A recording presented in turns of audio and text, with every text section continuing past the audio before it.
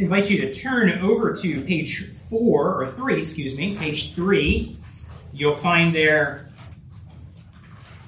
our scripture text for this morning from Leviticus 4.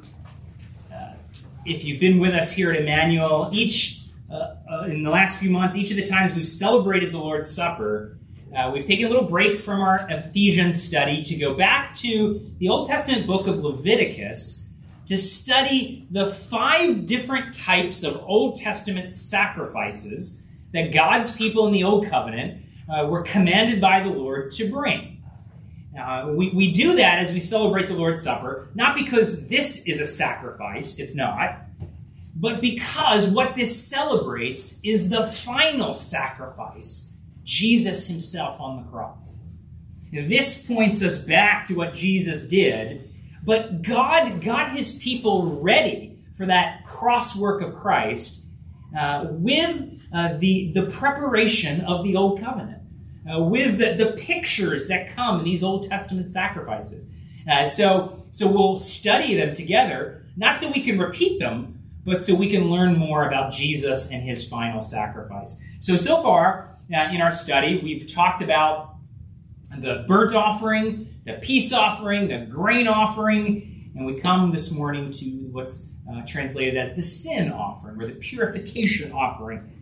It's all of Leviticus chapter 4. We won't read the whole chapter because it basically covers the same procedure, just as applied to different types of sins. So the first 12 verses are all about what happens if a priest sins. Then you get 13 to 21, dealing with the sin of the entire congregation of God's people. Then 22 to 26 is what if a leader, a tribal leader, sins.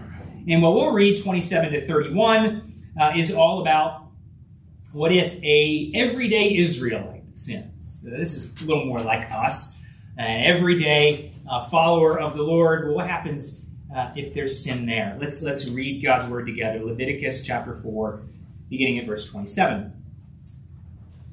If any one of the common people sins unintentionally in doing any one of those things that by the Lord's commands ought not to be done, and realizes his guilt, or the sin which he has committed is made known to him, he shall bring for his offering a goat, a female without blemish, for his sin which he has committed. And he shall lay his hand on the head of the sin offering and kill the sin offering in the place of burnt offering. And the priest shall take some of its blood with his finger and put it on the horns of the altar of burnt offering and pour all the rest of the blood at the base of the altar. And its fat he shall remove as the fat is removed from the peace offerings, and the priest shall burn it on the altar for a pleasing aroma to the Lord. And the priest shall make atonement for him, and he shall be forgiven. Let's pray together.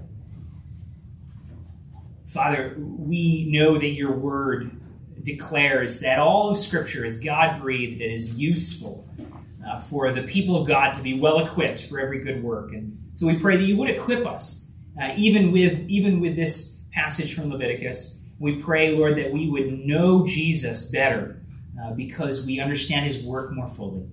Would you encourage and teach, we pray. In Jesus' name, amen. Amen. So there you are. It dawns on you that you've just sinned. A sin. You've done something that God said no, or maybe you failed to do something that God commands you to do. You've sinned, and it just dawns on you. Now what? What do you do when you've realized that you've sinned? Now, there's a couple ways that we're tempted to respond, which can get us in trouble. One pitfall is when discovering our sin, we can be tempted to minimize it. Minimize the sin. There's one pitfall.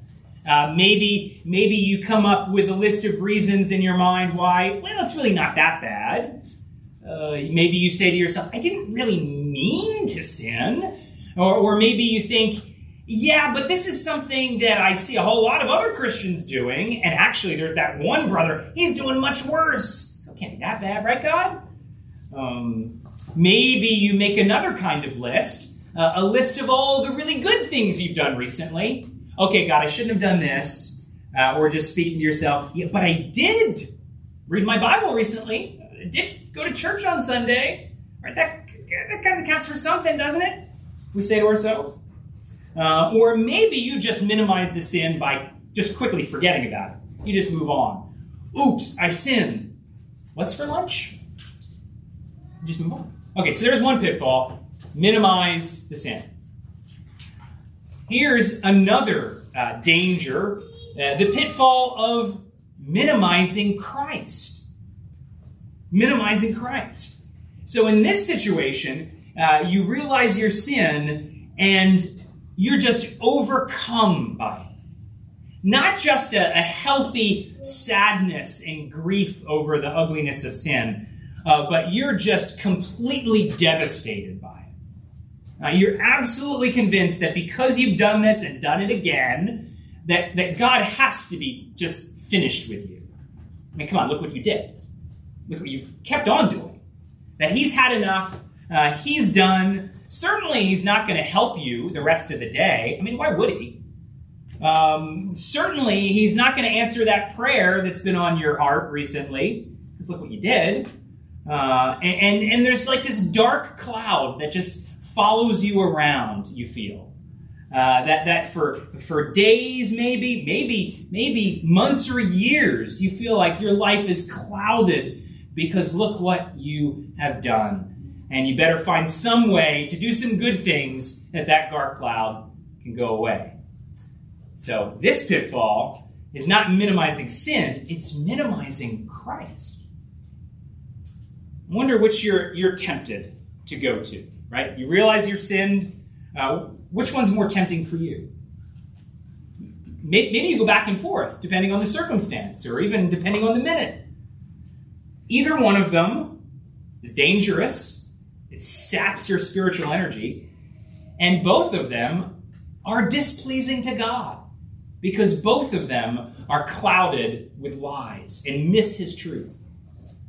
So, how do we avoid the pitfalls and walk the way of God's truth and righteousness when we realize we've sinned? Well, believe it or not, the Old Testament sin offering to the rescue. Old Testament sin offering. And we've seen in these Old Testament offerings that each one has a lot of common elements. And so if you've been with us, you probably recognize in our readings some similar things coming up. Spotless animal dies. The worshiper lays his hand on the animal. Similar things. But each time there's a little something different. And that little difference really highlights a particular aspect of sin and salvation that should grab our attention and should focus us on what Christ did completely for us. And the thing that's really highlighted in the sin offering is this. Sin pollutes, blood purifies. Sin pollutes, blood purifies. Or you could take it this way. Your sin is far worse than you think, but the work of Christ is far more powerful than you've imagined. Your sin is far worse than you think, the work of Christ more powerful than you imagined. So let's start with the bad news. Your sin, my sin, worse than you ever thought. So you look at verse 27, and we clearly it has to do with dealing with sin. If any one of the common people sins unintentionally, what does that mean? And what does it mean to sin unintentionally? Now, clearly, it's still a sin, right? He even goes on to clarify what it means in the rest of the verse. Doing any one of the things that by the Lord's commandments ought not to be done. Right? There's a definition of what sin is. You're breaking God's commandments. So clearly, it's still a sin. But what is an unintentional sin? Well, the best way to understand what the Old Testament means by this is to look at the other kind of sin that's highlighted in the Old Testament. If you went to Numbers 15, you would see these more side by side, where there we see unintentional sins contrasted with what are called sins of the high hand. Sins of the high hand, high-handed sins. Perhaps you can even get an idea of what that's about by just the picture. Sins of the high hand. In other words, you're kind of shaking your fist at God. And so that kind of sin, a very extremely intentional rebellion against God, you say very explicitly in the sin. But here Paul is talking about, or Leviticus is talking about what's contrasted with that, or what could be translated unintentional, inadvertent sin. Sin, not of the high hand. You didn't set out to shake your fist at God, but you still ended up sinning. You still ended up breaking God's law. It's still a sin. It's still, you're still culpable because it came out of your heart. There was, let's think of it this way. That distinction between sins of the high hand and unintentional sins, we even have an equivalent in our own modern legal system of this. You can think of the difference between murder and involuntary manslaughter, right? You heard those terms. Maybe you could picture it this way. You read a news story about someone driving down the road, and they were fiddling with their cell phone when they should have been paying attention, and they inadvertently struck a pedestrian, and that pedestrian died. That driver is guilty. But not technically guilty of murder. They're really guilty. Clearly, they were doing something wrong, and it wasn't just an oops, right? There was a self-centeredness from the heart that had them more interested in whatever was going on in the cell phone than the road that they should have been paying attention to. But the killing itself was not intentional. They didn't set out to, I'm going to go strike someone down today with my car. And so they would be convicted of manslaughter, not murder, which involves malice aforethought, premeditation for first-degree murder. In other words, sin of the high hand. You set out intentionally. So we have something of that distinction in our own legal system. That's something of what the Old Testament is getting at in terms of the difference between unintentional sin and sins of the high hand. So can you think of maybe an example that you might run into? Maybe you've just come away from time with a friend. You went out for coffee or out for lunch, and you're driving home, and you're thinking back over the conversation, and you realize, oh, I think I just gossiped about that brother or sister. At the time, I thought I was just telling an interesting story and making fun conversation. But what I was actually doing was telling the private details of somebody else's life that this person really didn't need to know, and had the effect of destroying the reputation of this brother or sister. Gossip. And God says that's a sin. Right? So, not a sin of the high hand, where you walked into that lunch thinking, I'm going to destroy the reputation of this other person. No, not a sin of the high hand, but yet still a sin. Unintentional, you could say, but yet still connected to the heart. You knew enough to be more careful. You were more interested in that moment in having a fun conversation than you really were honoring someone else. And so, unintentional sin, still sin. Or maybe you get to the end of a week and you realize, wow, I haven't really prayed at all this week. I just didn't. Didn't really thank the Lord for his mercies, didn't really ask him for help in the midst of my needs and the challenges of the world, just didn't really pray at all. Now, wouldn't be a sin of the high hand. You didn't probably set out to, I will not talk to God this week, shaking my fist at him. You probably didn't do that. But it was inadvertent, but still a sin. God calls us to pray and rely upon him.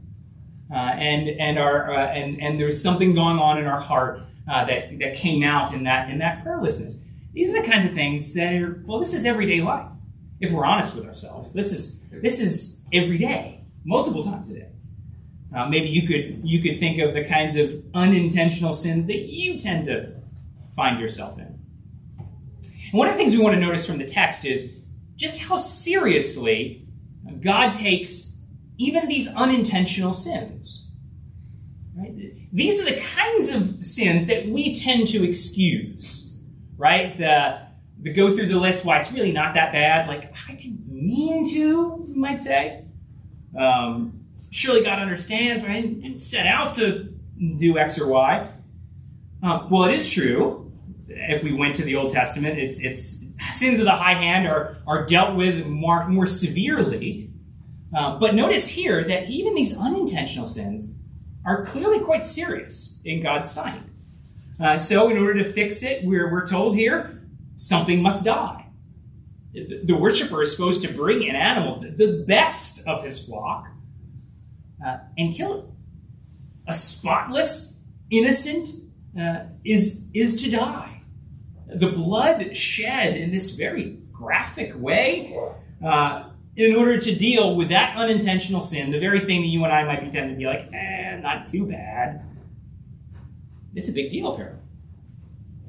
So we're starting to get this idea, wow, this is worse than I thought. Call it sin's prevalence. But then we could also talk about sin's pollution. And here is getting into more of the heart of what this section of Scripture and this particular offering, this particular sacrifice, highlights. What is different about this particular type of sacrifice is how much is done with the blood. How much is done with the blood? If we looked at the other situations, when a priest sins and so forth, congregation sins, you realize there's even more that's done with the blood. Remember where we are in Leviticus 4. God's people are in the wilderness. They've rescued out of Egypt. They're in the wilderness. God has just instructed them and led them through the construction of the tabernacle. This tent where the glory presence of God would dwell. It's surrounded by a courtyard dedicated to the Lord. And this tabernacle with its courtyard is right in the middle of God's people. God's people camped all around. A wonderful thing. God himself in this glory presence dwelling among his people. This is wonderful.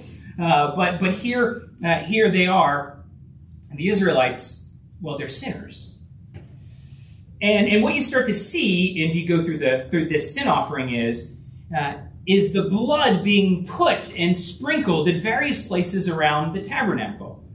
So if you were a priest, and we read 1 through 12, if you were a priest who sinned, then the blood of this sin offering was to be taken inside the tent, sprinkled on the curtain, wiped on the horns of the altar inside, the incense altar. For the congregation, the whole congregation, same thing. For an everyday Israelite, as we mentioned here, the blood is to be taken and put on the outside courtyard altar. And that what's mentioned and what's highlighted here with this manipulation and sprinkling and smearing of blood is the idea that sin pollutes. Sin defiles. There's a pollution that comes from sin. So for the priest, who part of his job takes him inside the tent, well, if he sins, there's a sense in which that pollution, it has to be cleansed from the place where he works, closer to the presence of God. So take the blood in there, sprinkle it in there, wipe it on the altar in there. Or for the everyday Israelite, that outer courtyard, well, that's where you go and worship or bring your other kind of offering. And if you sin, there's a pollution that comes in it, and it pollutes that part of the tabernacle complex. You need to wipe the blood there.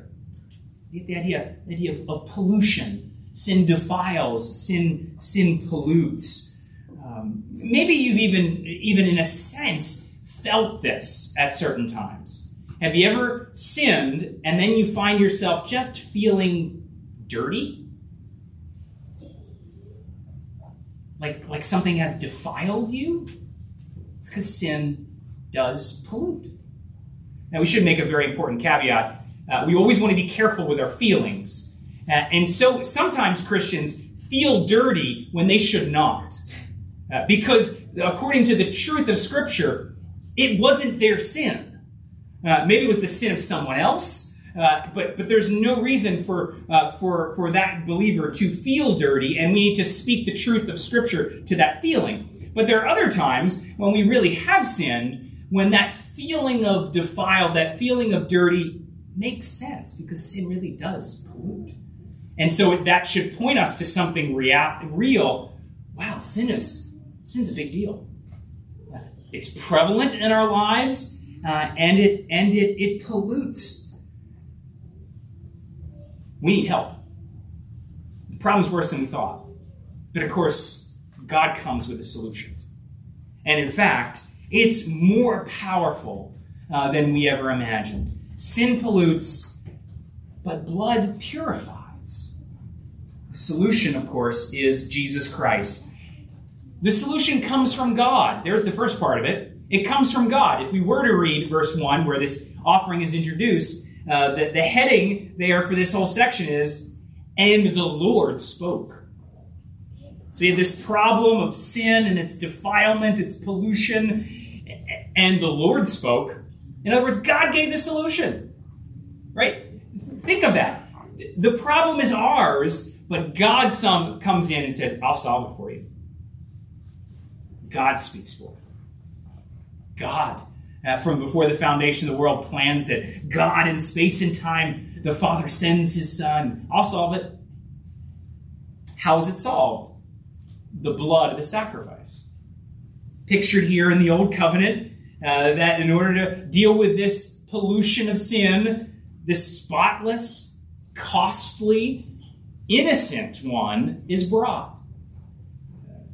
Remember the identification? There's the hand on the head, the identification. I'm the one who's polluted by sin, but here's this spotless one, and the spotless animal in the Old Covenant dies.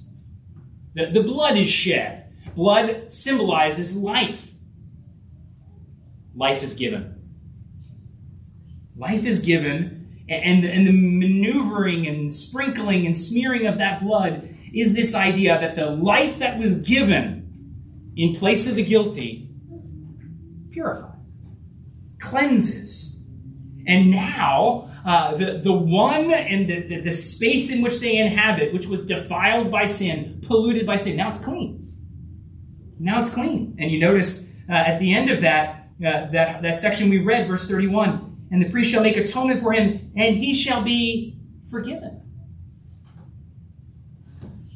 No more destructive effects of sin, no more defilement, no more pollution. It is forgiven. And of course, this is all Old Testament pictures that point us forward to what Christ did. Not hard to see Jesus here, is it? Can you see it? Jesus, the final sacrifice. The true and ultimate representative, right? A goat really can't represent us, not truly. But here is Jesus, fully God and fully man. So he can represent us perfectly. And he's the spotless one. No sin in him, no defilement in his entire being. And yet he goes to the cross and he dies for the guilty. His blood is shed. We even focus in on that at the supper, don't we? As one of the key elements. As we take the cup and we see this symbol and seal of the blood of Christ that was shed. Right? The blood. The blood, as we take the cup and we drink it, the picture there, of course, that the blood of Christ through faith is applied to our lives. Right? Like the priest taking and sprinkling and smearing, the fulfillment of that is the blood of Jesus, that blood that cleanses, that blood that cleans the defilement is applied to our lives. God applies it. The Holy Spirit applies it. We just receive the gift by faith. And the result is cleansing. Cleansing. Can you go back to that Hebrews passage we read? You actually have it on your sheet. You just flip your page over on page 2. Right? Hebrews 9. Can you hear Leviticus here? Can you hear sin offering here? But it's all like, here's the fulfillment. Here here is the good news for us. But when Christ appeared as a high priest of the good things that have come, right, better priest than the human and the old, then through the greater and more perfect tent, better tabernacle. Verse 12, he entered once for all into the holy places, not by means of the blood of bulls and calves, but by means of his own blood, thus securing an eternal redemption, an eternal rescue. Verse 13, for if the blood of goats and bulls and the sprinkling of defiled persons with the ashes of a heifer sanctify for the purification of the flesh. In other words, if there was under the old covenant this outer kind of purification, verse 14, how much more will the blood of Christ, who through the eternal Spirit offered himself without blemish to God, purify our conscience from dead works to serve the living God. How much more? Here's what it comes down to. Here's what it all points to. The blood of Christ. And what's the effect? Through faith, it purifies us all the way within.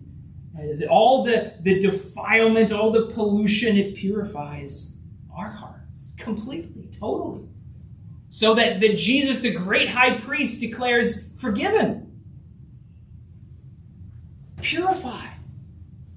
This is why running to Christ, there's no need to feel dirty anymore. Forgiven, done. No need to feel like there's this dark cloud hanging over. No, because the blood has been shed, applied, forgiven, pollution, cleansed. There's that 1 John reading. What did we read there? You can flip over your page to page 3 at the top that we read earlier. You see how John then applies this. All right, it gets to that original question of ours. Well, what do we do when we sin? Well, you see how there in verse 7, there's the answer. The blood of Jesus, his son, cleanses us from all sin. Right? You hear the sin offering language? Cleansing, cleaning, purifying. The blood of Jesus does it. And verse 9, here's what it looks like for us if we confess our sins. He is faithful and just to forgive us our sins and cleanse us from all unrighteousness. So here's what you do with your sin. You don't try to come up with all reasons why it's not really that bad. Nor do you go into a place of despair and absolute darkness as if nothing could rescue you from it. You run to Jesus. You confess it freely. You cling in faith to this blood of Jesus that cleanses us from all sin. And what does God declare? Just like the priest of old, sin forgiven. Cleansed from all unrighteousness. Now, it's only through Christ, which is why you have to be trusting in Christ. It's not just having some vague belief in God or vague trust that everything's going to be okay. No, you need Jesus and trust in him. But if you're trusting in Christ, you're leaning on him, you're confessing your sin and clinging to Jesus, this is what God declares over your life. Cleansed. Forgiven. And coming to the supper, we get this picture of it, portrayal of it. It comes home to us as just like God spoke with the solution of the old. Here we have this picture of what God has given as he gives it to you. Look, the blood of Christ has been given to you. This is just a picture, but here, take it, he says. And we take it in. The blood of Christ being pictured as applying to all of our lives. And we get to celebrate. Yeah, that's right. This is what Jesus did for me. And this is who I am in him, cleansed from all sin. Yes, if we say we have no sin, we're a liar. Don't minimize it. But don't be in despair. In fact, you have reason to rejoice. Because though your sin, my sin, is far worse than we think, the work of Christ, the blood of Christ, far more powerful, cleanses us for all eternity. Did you know how heaven is pictured? Right? We should ask ourselves, how in the world would sinners ever get to dwell in the presence of a spotless, holy God? You know how Revelation pictures those who are gathered, the multitudes who are gathered? It's not because, these are the perfect people. Here's what John says about that multitude. They have washed their robes and made them white in the blood of the Lamb.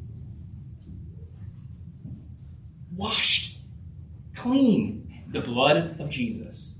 That's our identity for all eternity. That's your hope. That's my hope. And that's what we celebrate. And that's what we trust in. Let's pray together. Father, we do pray that you would